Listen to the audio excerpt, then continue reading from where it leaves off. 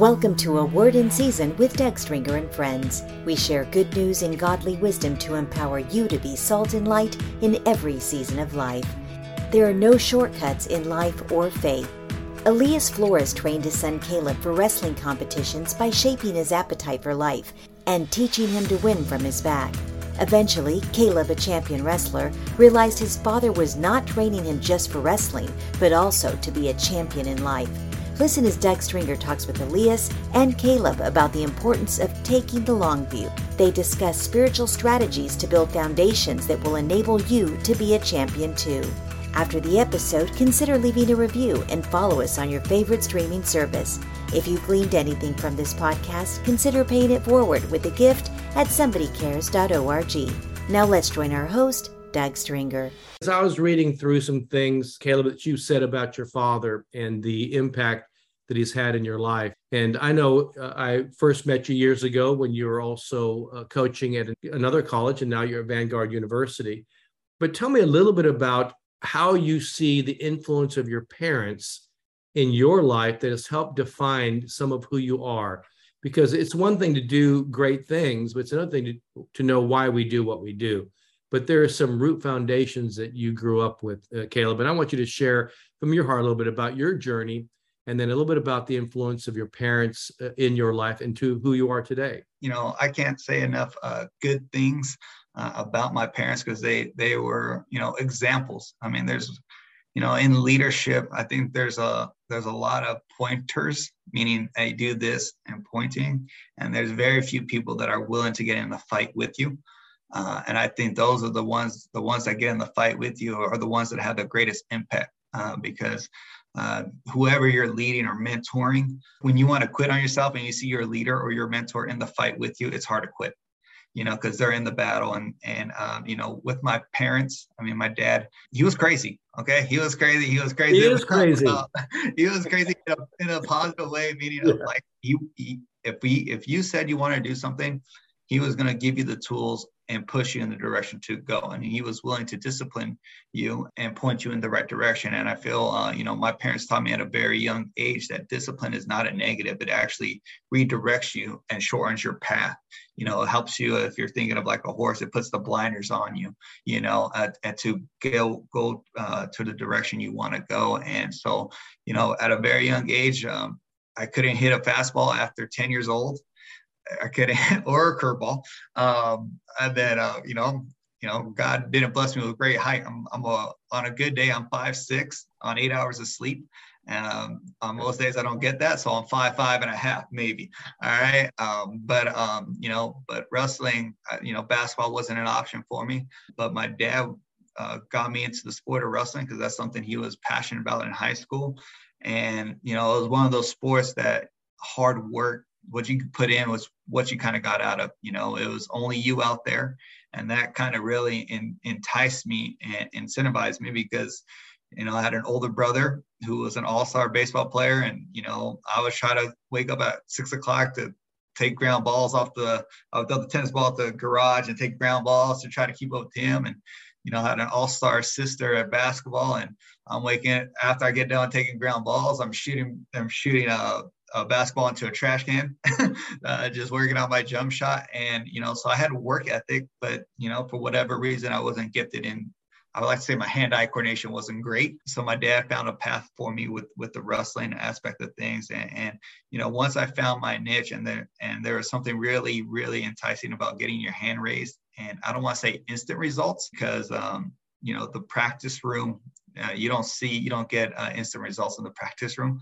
More times than not, you're taking your lumps. Once I started getting more confidence and doing better in the practice room, and my dad put me out there to compete, seeing your hand getting raised, and it was very, I don't want to say intoxicating, but it was a very gratifying feeling.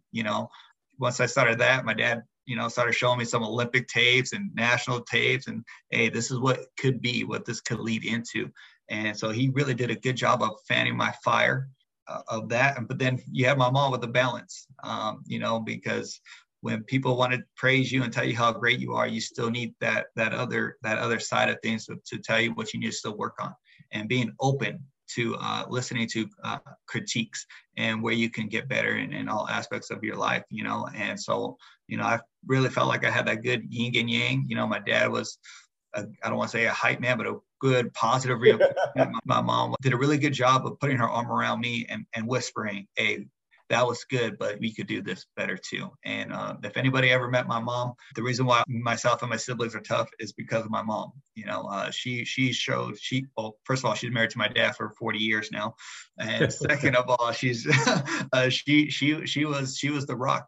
Dad was at work in the evening times, and she was the one getting us to our practices. She was the one having those those private talks that that only a mother could really handle, and give you that motherly wisdom and godly motherly wisdom, and always trying to encourage us in a positive way. And one of her best sayings that always kind of stuck with me, and it's a proverb, I believe, is if you love me, you obey me.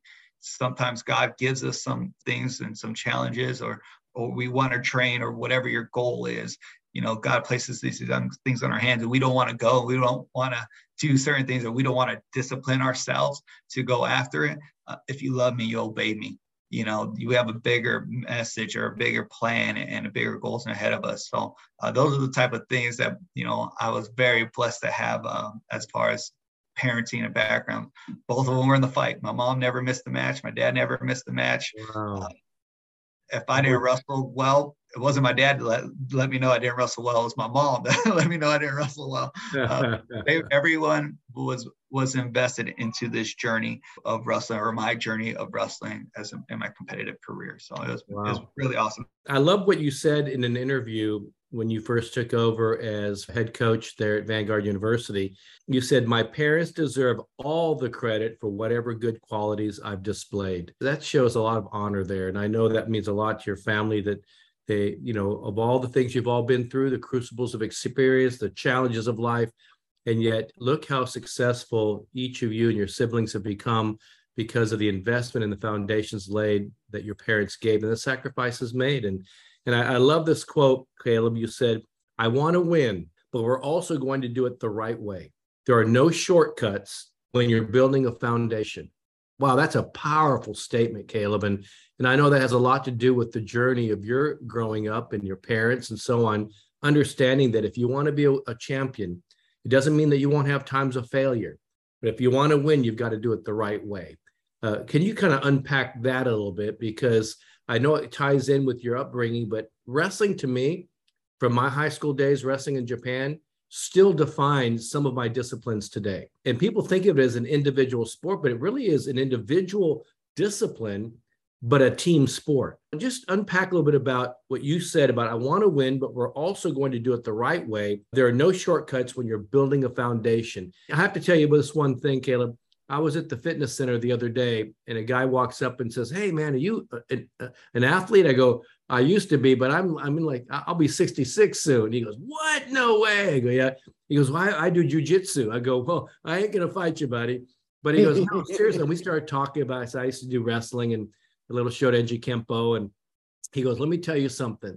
The hardest people that I have to compete with in jujitsu have wrestling backgrounds." And that is so true. When you talk about even today's MMA, and you talk about even when I was in high school, they were recruiting from the wrestling team to go play baseball and football because they knew there was something about the mindset and the discipline of wrestlers. And I have to just say it had a lot to do with even taking me through some very difficult times in my life. So to unpack a little bit about what you said, I want to win, but we're also going to do it the right way.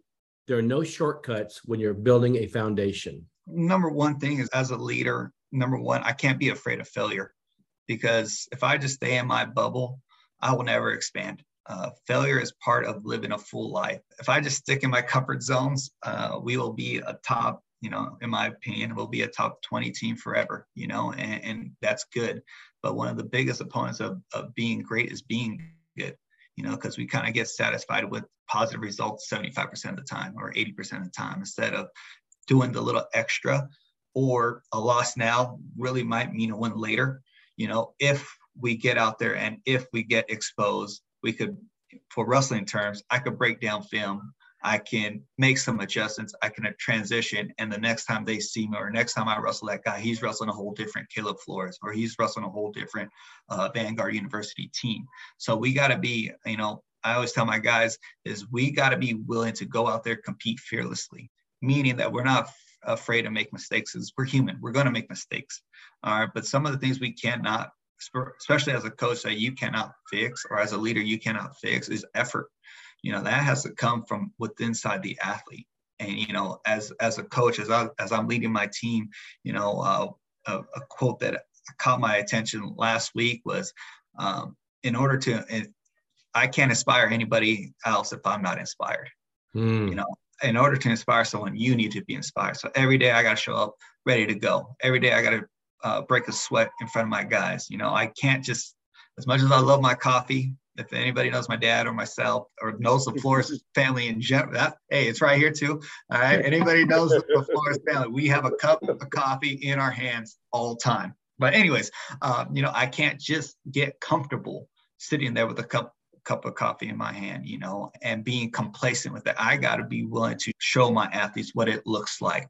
I got to present an image. I got to present a visual of what success looks like, or what the work looks like, and like I said, I'm getting a little older. They might sneak a takedown here and there in the practice room, but they see the fight that it requires. And I've seen too many programs.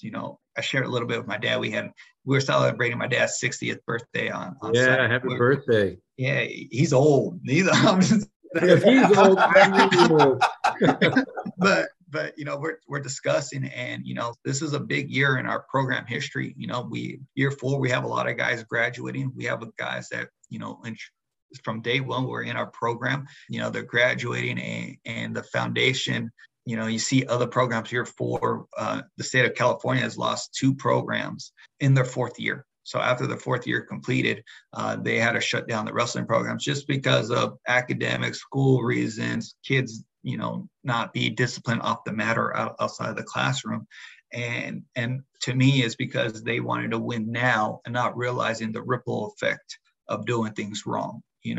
As a leader, every decision we make, especially I'm a college coach, so I have a 4 to 5 year window with these kids. So every decision I make with any one of my athletes has a ripple effect for the next 4 to 5 years of my program. And I might get a W in my win column, and it pats my stats and it pats our team ego or our team record.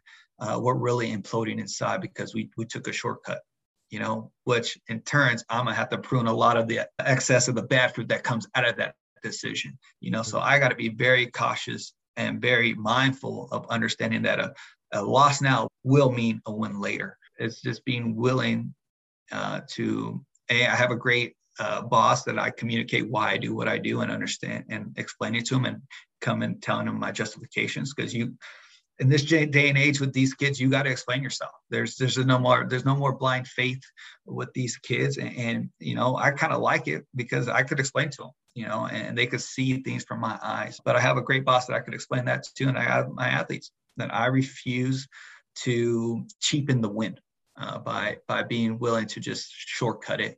And because this kid's a better wrestler, but he misses class and he doesn't show up to practice, I'm going to put him out there. That's not how it works. It is an honor and it is a privilege to represent your university. You got to do things right. And like I said, I think it's worked out well, because I feel when my team goes out there, they understand it's a privilege. They understand that they're going to compete hard, and they earn that right to be out on that mat. One of the mentors of my life spiritually, he was from California. He actually is the founder. He's gone to be with the Lord many years ago now, but he founded the Christian Men's Network worldwide, Dr. Edwin Lewis Cole. And he wrote the book, Maximize Manhood, Strong Men in Tough Times, Courage. But one of the things he taught us, that champions are not those who never fail, but those who never quit. And he said, never, never, never, never, never, never, never, never, never, never, never, never quit. And I want to transition to your dad here for a moment, because, and from something you've said, I look forward to having the kind of impact on young lives that I was so lucky to have impact mine. Wow. Again, another powerful quotable from you, Caleb. And that tells me the depth of your maturity spiritually. Dr. Cole taught us that maturity is not based on age, but on the willingness to accept responsibility. Just knowing you over the years and with your family, that you are definitely an epitome of that you definitely take responsibility. You don't let the moment keep you from moving forward. You have a good family support system to help you. It's very obvious in the maturity by which you walk and the desires of the substance of your character that wants to see lives changed. And so, Elias, I know you're a proud dad, a proud papa. Absolutely. I want you just to take it from there, because there's been a lot said here. Your son has some incredible quotes, but it's not just quotes, it's things that he lives. And just share from your perspective, from your corporate background, but also as a father, then your corporate influence, and then what you're doing today. I did my time for UPS, and I was in the management team there for 30 years. So, you deal in the realms of authority and power. That's what you deal with, authority and power. If we said that truck needs to be loaded in 15 minutes, we came back at 12 and had started rolling from there. So that was the kind of mindset, corporate background I come from. Then that trickled out throughout all the training programs and stuff like that.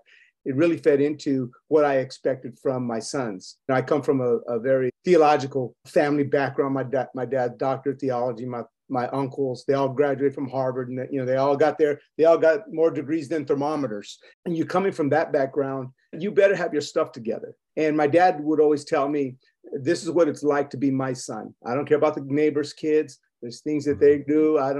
This is what it takes to be a florist. This is what it takes to serve God. This is what we do. This is what drives us. And very early on, I learned that principle, and I just passed that to my son. I said, look, this is what it's like to be my son. If I'm going to train you, I'm going to put my hand on you. And many of the discipleship programs deal with the word of the Lord, but the real discipleship program is when the hand of the Lord's upon you. That's the real discipleship program. That's when somebody puts their hands on you and you become the clay and the potter begins to work on you. I was working on my son very early at 8 years old to become an Olympic champion, to become a national champion. I was already molding and building that mindset in him. And one of the principles I used was Proverbs, train up a child in the way he should go, that when he grows old, he will not depart. That word train is the word shanak, which actually is a picture of a mother having a baby. And the first thing she does with that baby is when the baby is presented to her, she chews up a date and she makes a paste. And when the baby starts to cry, she puts that finger in and begins to massage the palate of that baby. And she begins to, first the date is sweet because of the blessing, the sweetness of everything. And then the date loses its sugar and turns into a vegetable and becomes very, very kind of bland or bitter to that child. And those are the things that I began to focus on with Caleb and all my kids, was shaping their appetites for life. Not shaping their talent, but shaping their appetite for life, their appetite for success, their appetite for the kingdom of God, their appetite for the word of God was what I was after. I was after that. When I would have healing services and moves of the Spirit at our churches, I would take them to all my revivals. My sons were right there with me because I wanted them to see the power of God. I wanted them to experience it because I was shaping appetites. I wanted them to sit there and say, I want to be like my dad. I want that. And so I always expose them to things that would help shape a hunger, that would help shape an appetite for it. With that in mind, everything my sons are doing, my daughter's doing, it's because of the appetite, the palate massaging. And one of the key things too was that most kids at certain ages, they won't allow anybody to put their finger in their mouth anymore because of disappointment, discouragement, disillusionment, contradictions, hypocrisies. They don't trust the training. They don't trust the church anymore because the last church they went to discouraged them. So they will not open their mouth to be retrained again. And so those are some of the things that I built. I built my discipleship programs. I built my athletic programs on hungry kids for the right things. If I can teach them, I don't have to worry about them going out and getting drunk all night and then partying all night and then coming in and turn. No, because they have the right appetites. They're not hungry for that stuff. They're hungry for victory. That's how you can trust your kids, is when they have the right appetites, you know what they're hungry for. They're not going to go looking in the refrigerator and say, there's nothing in here. They're going to look in there and say, this is what I need. Everything I need is in this refrigerator. And that's what I tried to do with Caleb, with very much success, with my oldest son, Elias, very much successful with them, was to go after their appetites, because they have longevity in the process of athletics, and also longevity in the kingdom of God. I don't worry about my children out there doing crazy things, because they have the appetite for God. They have the appetite for their athletics and the purposes. So yeah, our journey, and trust me, I had a lot of opposition, because yes, I was crazy, because I knew where he wanted to go. And so I had some experience wrestling. I had my day in the sun. I had my day in the sun in baseball. So I understood what a professional athlete was about. I understood what the dedication it would take, and I understood the focus. And many people are so disfocused that they criticize your focusedness. We can't allow that to happen in our children. You know, they're doing what they're doing because they are hungry for the right thing. They're hungry for that. That separated me from driving my son to leading my son. That's good. You know, I was on the treadmill with him. I was on the tracks with him. It wasn't you running, I'll follow you in my car. No, I was 39 years old, 40 years old, and running those miles with him and getting on and exposing him to some of the greatest wrestlers in California. I wanted him to be great, but I wanted his appetites. I wanted to expose him to the right thing. So his appetite for greatness was going to increase without my influence. Those are some of the principles I did. And so what he's doing now is prophetic in a lot of senses. He'll probably get into that. I'll let him disclose that portion on where he is and why he's there. That was a very powerful time.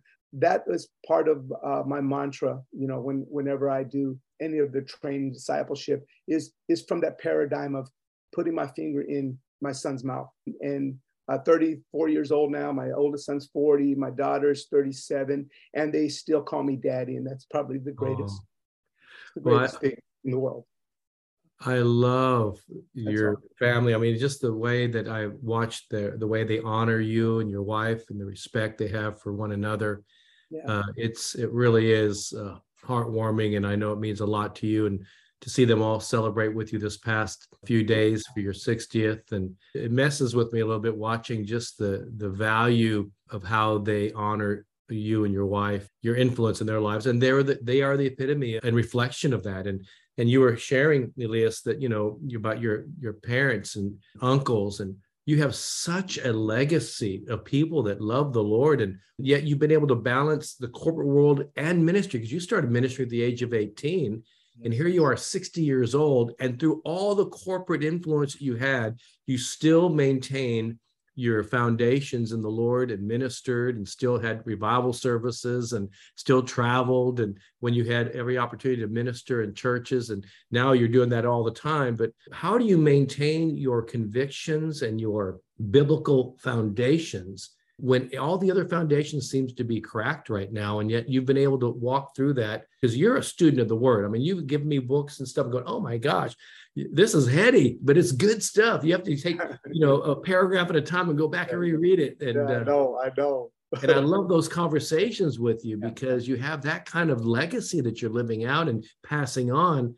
But how do you balance the way the culture is today, when I'm talking about not the culture of Christ, but the culture of the world, with knowing you have to stay true to your fundamentals and your foundations? Part of the things that I learned was there's no such thing as balance, because balance means equal measure. I think the key word is priority. I think you prioritize everything in its place, and prioritize the wife, the family, the ministry. You go down and you prioritize, and you give 100% of everything at your prioritized list. And that's how I've been able to do it. And my wife has supported me throughout everything, because to be honest, we're alpha males. I mean, when we go. We don't care. We go. At least I do. I'm 150% of whatever I do, whether it's debating, whether it's bringing, cultural confrontation, shifting the mindset of these young people that come through these woke institutions into the church, trying to redefine love, redefine some of our basic principles of truth under the umbrella of love, and get into those. I'm 150% into all those arguments. I think if we prioritize, then balance makes sense. Balance makes sense. But whenever it's an equal measure, it's a little here, a little. I just never, when I was a wrestling coach, it was 100% wrestling coach. Baseball, baseball, football, football, basketball, basketball, ministry. I mean, I don't even remember taking vacations because all my vacations were in ministry, traveling the weekends and traveling weeks and taking my kids. You know, if I'm gone more than 5 days, my priority was to fly my children wherever I was at. Anna and we would travel out as a family, and they would meet me wherever I was at, because I didn't want to be one of these ministers that says, well, where's your wife? Well, she's at home. Well, you've been gone for 7 days. And what's really going on here? So accountability, all that, all was part of prioritizing everything we did. And so my wife was probably the greatest assistant coach I've ever had. My wife was with me for all these things because of priority. And there was a lot of sacrifices on her end to make these dreams and visions come true. But it was priority and the balance and with work life and all that. I never took a promotion at work because I was very promotable all the way throughout my career. I said no, because my family was my priority. If I take that next level up, I'm gone. They're going to own my life. I can't do that. I couldn't take the dollar over my family, my values, and things that I was able to do. I stayed at a certain level by choice because of my priorities. You have a great ability, and you alluded to this about giving 100%. If it's this in wrestling, in ministry, in baseball, family, at that moment you were in the zone. You give 100% right there. Mm-hmm. And you do have that unique ability from the years I've known you, is that when you're with somebody, you're in that zone with them right then.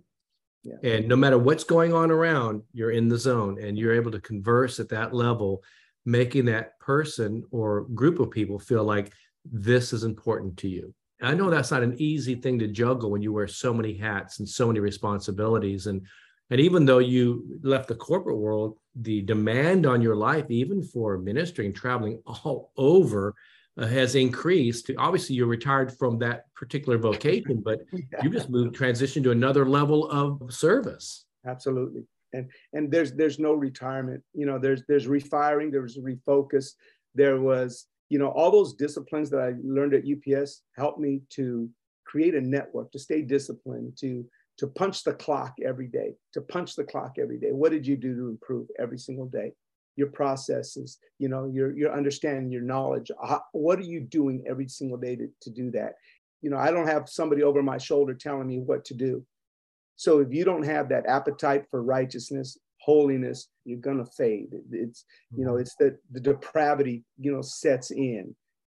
Hungry for the wrong things, not understanding how to eat correctly, not having good Christian hygiene or sound doctrine. What Paul was really trying to say, hey, some people have too much bad odor in their Christianity. They don't have good sound doctrine. So constantly working in those things. My corporate background has really, really helped me navigate and to put some boundaries and borders around everything I do every single day.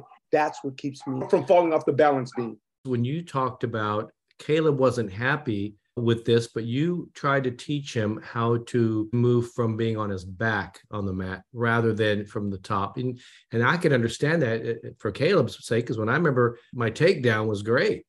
And I didn't want to start from the floor, from the mat, and especially on my back, having to get my neck from getting pinned. And obviously there was a life lesson here that has helped Caleb throughout his life. But tell me a little bit about what your thinking was and why, to be a champion, you had to teach him how to do it from his back on the mat. Champions don't spend any time on their back. They don't know what it's like to fight off a position. We call it a predicament. You can go from a hold to a predicament. Once you get into a predicament in wrestling, the referee has started counting from near falls and then a fall. You're in a predicament. That's a situation you can't get out of. Teaching a champion or teaching a high level or skilled kid that's never been there before, understanding what type of position he's putting that other opponent under. So he understands what he's doing to that opponent, but he also has to have those feelings and emotions and deal with them on a personal level. So I started putting him on his back and started teaching him very young that I'm never going on my back, Dad. That doesn't happen, Dad. That's not going to happen, Dad. Okay. I said, okay. Maybe not now, okay? But you will thank me someday, And I never seen him go to his back. I've personally never seen that. Okay. And I've watched probably about 98% of his matches. So those type of things are very true. But I have seen, and I've coached hundreds of wrestlers that had this type of same abilities. But when they went to their back, they didn't know how to get off their back. So I started putting my wrestlers on their backs and really started teaching them how to bridge correctly, feel the pressure, how to turn away from the body, how to squeeze their arm through, how to create space, how to breathe down there, how not to panic, how to stay calm. Failure is not fatal if you do the right things from those positions. Every position is winnable, but you have to know how to win. And that's one of the things too. Learn how to win in a bad situation. And so I was putting him on his back, and he hated, because I would put my shirt over his face and he couldn't breathe, and I would lay on his face and he's suffocating down there. And I'm going, well, fight. How bad do you want this thing? And it was part of fatherhood too, because as a father, I wanted to feel what type of fight he had in him. I wanted to put a level of fight in him. So in case he ever got on his back, if he could throw me off him, then I know a kid to put him in fight, he could throw them off. It was a way of measuring the fight in this little dog I had here. It was a little Yorkie at the time, it was a little guy at the time, but I wanted to see what type of fight he had in him. Was it a bulldog that was in there, or was it just one that once he faced adversity, he'd vapor into the wind, accept the fate of a good move or a good throw, or would he fight fate? Would he push against it correctly and know how to push against it correctly? And through those years, and I know he hated going to his back because that was a no-no. So that was my principle, and did that with all my teams, but I definitely did it with him because I knew the higher you go, the mistakes are costly. The higher you go. Hey, from my perspective, I'll give you a little bit from my perspective. It was miserable. All right, miserable. Just for the simple fact that adversity or when circumstances are tough, it's never fun. Looking back on it, like they were discussing, there's always a way out. There's this maneuver X, Y, Z. Looking back on it, it really just determined your mindset. You got to make a decision on whether or not you're going to fight or whether or not you're going to accept it.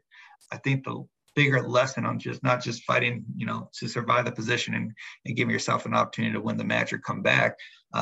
Just in general, that word decision really, the root means to cut off.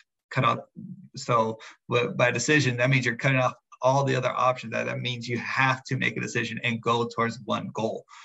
So my dad, as he was putting me on my back and fighting, he pretty much cut off all my other options because he wasn't going to let me leave the room until I got off my back. But you have to make that decision to cut the cord, cut the doubt, cut all the other ties that you think, oh, maybe he will let me off, all that stuff, to understand that, anytime I make a decision, this is what I'm doing, or this is how I'm going forward, that I got to go.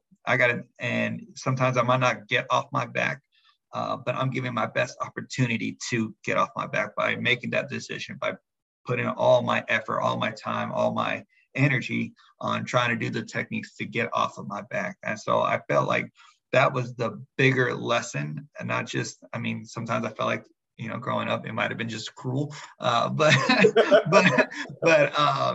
realistically, it was pushing me once again, kind of like we were talking about earlier, is that purpose and goal of if you want to be great, you need to have these moments of being able to get off your back. And just to make my dad not sound so crazy, I was in high school, actually, and I had one of my worst matches I've ever had. If you ever wanted to beat me, wrestle me in the morning, first round, okay? That was the best chance to get me, because I wasn't awake and I wasn't a morning person for whatever reason, okay? No matter what I did.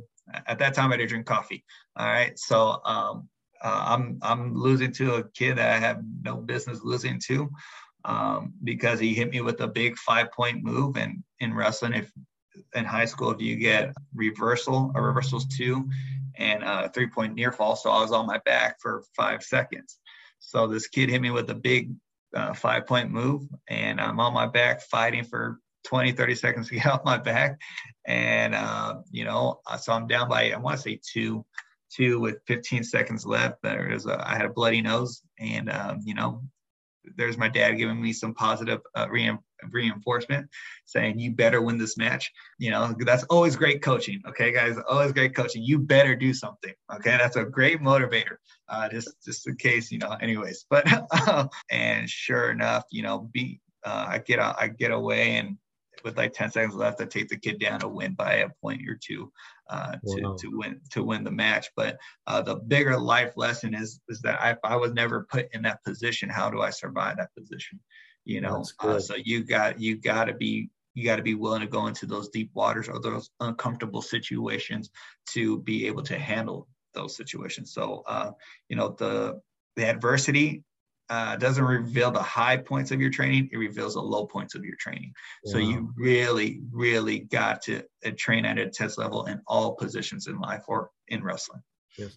So that is great, because that gives a spiritual and practical analogy there. You probably heard your dad his voice in your head too, right? You're in those positions, you go, oh, Dad, get out of my head. You have no idea how much I heard his voice in my head sometimes. In wrestling, I would hear my wrestling sensei was Nori Kiguchi, who's in the Wrestling Hall of Fame. He was the inventor of Shuto, was kind of precursor to MMA. He was a gold medalist in the Pan American Games for Greco-Roman. And of course, he and Ichiguchi, who was a wrestling Olympic gold medalist, used to train with us. And so I learned a lot. But I remember he would say the simple Japanese term. If I was losing, he would start screaming, "Ganbatte yo, ganbatte yo." And that means like, you can do this. You better do this. It was like, in life, all these years later, he's still in my head when I went through the stage 4 cancer in 2015. Yes. And, the lessons he taught me had become a life lesson, that my desire to win had to be greater than my moments of challenge. That became a mantra for me. It became something that I held on to, that my desire to win in the Lord was greater than my moment that I was going through and the difficulties in life. There's a spiritual analogy that I want both of you to touch on. And we know the scripture well. It's Ephesians 6:12.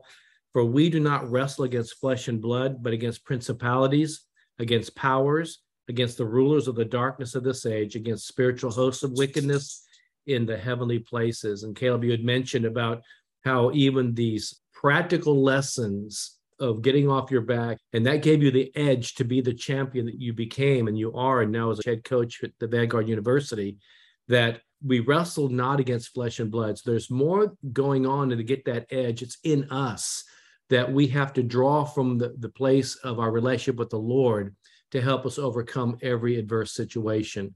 Every one of us goes through unexpected detours that we didn't expect. Things that I didn't expect to be on my back. I didn't expect to have cancer. I didn't expect this adversity to happen in my life. But those lessons we've learned have helped us biblically to overcome those adversities. How would you tie that in, both Elias and Caleb, about even life lessons today in the world in which we live? Because I know the gospel never changes, the message never changes, but methodologies may. But we've got to stay rooted in the message if we're going to have that edge in a world that's definitely off balance right now. A little bit later in that scripture says, having done all to stand. So I think that's a very missed key component of that scripture, is because you can't stand if you haven't done everything to stand. You got to prepare, the renewing of the mind, as I could just a little bit about my life story for a quick second, being a young father at 17 years old, wrestling the biggest match of my life. And the next day I have a newborn son, unexpected things that happen in life. And, being able to, I guess this is a gift from my father, just being able to be 100% in that time frame, being able to focus on one thing and then transition right into the next thing. But, understanding that things sometimes don't go according to plan. Sometimes we mess up and there's adversity but you have one or two decisions to make. Either you're going to figure it out or you choose not to figure it out. You're going to do the next right thing. I mean, everyone has an iPhone, right? And I think all of us use our GPS on it. And then it says, if you make a wrong turn, it says recalculating. The destination doesn't change. It just tells you recalculating. We're going to find you a different route. Sometimes that's life.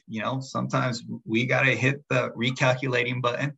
All right. But the goal doesn't change. Same year, I'm 17 years old and I'm ranked first in the state of California, which is a very, very good state in wrestling, or known for wrestling. And I was top 10 in my weight class. And I'm not getting heavily recruited. I just take fourth in the state, fourth at the toughest tournament in the country as a senior in high school. I'm not getting recruited. And just to I might be foreshadowing here, not getting recruited, kind of getting frustrated. A lot of California schools are recruiting me. I'm frustrated because I have good grades. I know I'm a good wrestler, but I just feel like I'm not getting the opportunities or the looks or the calls from the schools that I want to get calls from. My dad, he called a sick day in for me, so I didn't have to go to school. And we went to meet his great friend, Dr. Jesse Madonda, who recently passed away like 2 to 3 years ago now. And he's like, hey, we're going to go have lunch with them. We're going to talk to them. I'm like, oh, cool. In my head, a day off of school, right? So we go down to his office and we talk, we have lunch, great conversation. He sits me down. He's like, Caleb, what do you want from the Lord? I want God to open up opportunities for me to go to the next level. And so this is a side note. Be careful what you ask God for. All right. The very next day, my Nokia little cell phone starts blowing up from all the schools throughout the country that I've always wanted to go to. You got University of Northern Iowa, you got Pittsburgh, you got Northern Illinois, all these different schools, UNC, North Carolina, you got all these different schools start calling me. The recruiting process was opening up for me. Fast forward, that was 2006. Now we're 2017, 18. I had a great job at Mount Sac, but, I was ready to take that next step in my career from assistant coach to a head coach. I get a phone call to go interview at Vanguard University. I'm driving to Vanguard. It's about a 40-minute drive from where I live. I'm nervous. I've been blessed. I never really had an interview for a job before until this moment of my life. So I'm nervous. I got a suit on, and if anybody knows me, I really don't wear suits. My coaching outfit or my professional gear is sweats and a workout t-shirt and some Nikes. Okay. So that's my work attire. So I'm, really nervous as I'm pulling off. The exit to Vanguard University is Fair Drive off the 55. And as I pull off, a peace comes upon me. I have a flash of me at 17 years old. When I went to go meet Dr. Jesse Madonda, it was at Vanguard University. He was a professor. So, of course, I had the peace of God. I knew this is where I belong. I knew this is where I was at, and I had to fight for it. I had the interview process I had to go after, and I had to go after these things. But back to the scripture, you go through all these things in life, and at 17 years old, statistics say I should have worked at, and there's nothing wrong with working at McDonald's, or I should have been working at a minimum wage job. I should have just stopped what I was pursuing and stay in this bubble and live in this parameter. I had to hit the recalculation button. This before iPhone, but I had to hit the recalculation button and fight for what God had put in me in December of 2005. That God put this vision in me. God gave me a purpose to fight for what he wanted. But I had to have the principles. I had to have the foundations in order to fight. I had to do all to stand. I couldn't just stand without doing the squats. Those of you guys that ever wrestled, be able to hold a stance for a very long time, do bear crawls, do our single leg shots, our defenses, our sprawls, all these different things.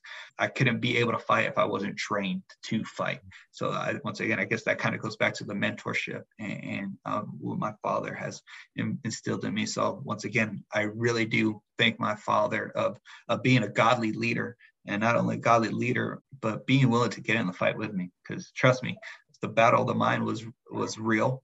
The battle of the mind was to accept certain things. You have a lot of influences that are telling you different things, but you always hear the true little angel in your ear. Not that my dad's an angel, but you hear those voices, those voices, whispering in your ears the truth. And you got to train your ear, to hear the right voice, because trust me, the enemy tries to come in and tell you one thing or distract you with another thing, or these random thoughts that go through your head that are crazy and outlandish. But one of my coaches, my college coach, Doug Schwab, or actually Mark Schwab, he told me, hey, you can't control what goes into your head, but you can control how long it stays there. What do you focus on? Having that trained ear, having that trained mind to fight what I went for.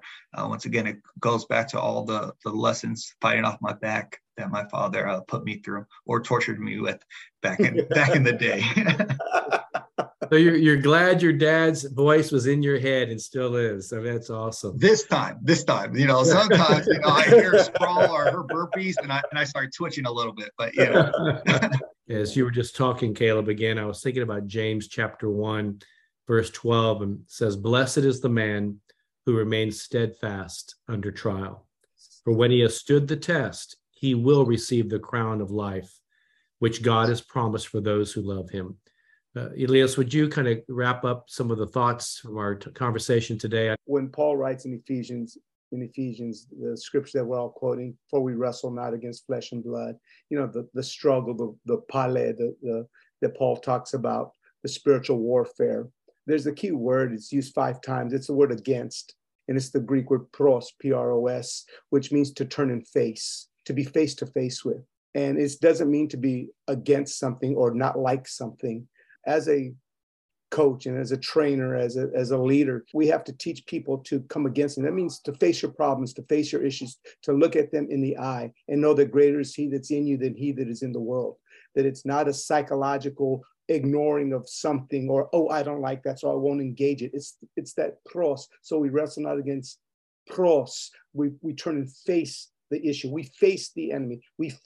That's what I love so much about wrestling, is the fact that when you actually get called to the center of the mat, you put your foot on the line and you look face to face with your opponent. You are engaged. You are breathing the same air they're breathing. You are pushing for position. You're face to face. You never turn your back on your opponent. This idea of for we wrestle not, yes, the struggle, but it's your posture, your positioning in life. We're going to face our issues. We're going to face our opposition. And because God's power is upon our lives, because we are his children, we face the future with boldness, with strength, with ability, with anointing from the heaven, with the scriptures, with the God of heaven in our lives. And so those are some of the lessons that I've learned throughout the years and try to pass them on in all my coaching ability, my coaching practices, and also within the ministry. Thank you all for listening to us, and hope we imparted just a little bit of courage and strength and really refocusing, recalculating. I just finished an article that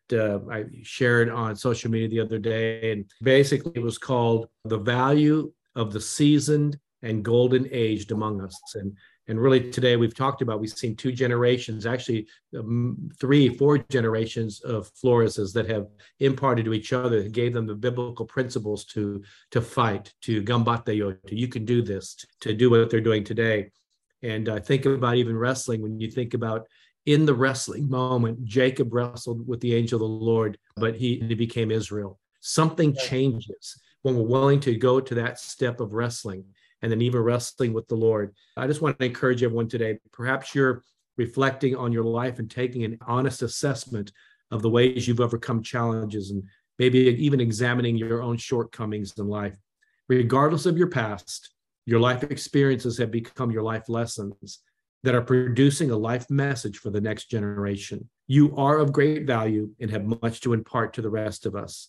There is purpose for your life far greater than for which you may even realize today. So I want to encourage everyone that regardless of where you are, you can't change what's happened, you can't change the past, but where you are in Christ already determines your future. So be encouraged. You don't have to stay on your back. Get up from your back, as Caleb and Elias were talking about, and your desire to win can be greater than your moments of challenge. So God bless everybody. We hope you enjoyed this episode of A Word in Season with Doug Stringer and Friends, and ask you to prayerfully consider supporting the ministry at somebodycares.org or by texting your donation amount to 805-422-7348. Please join us again for A Word in Season with Doug Stringer and Friends.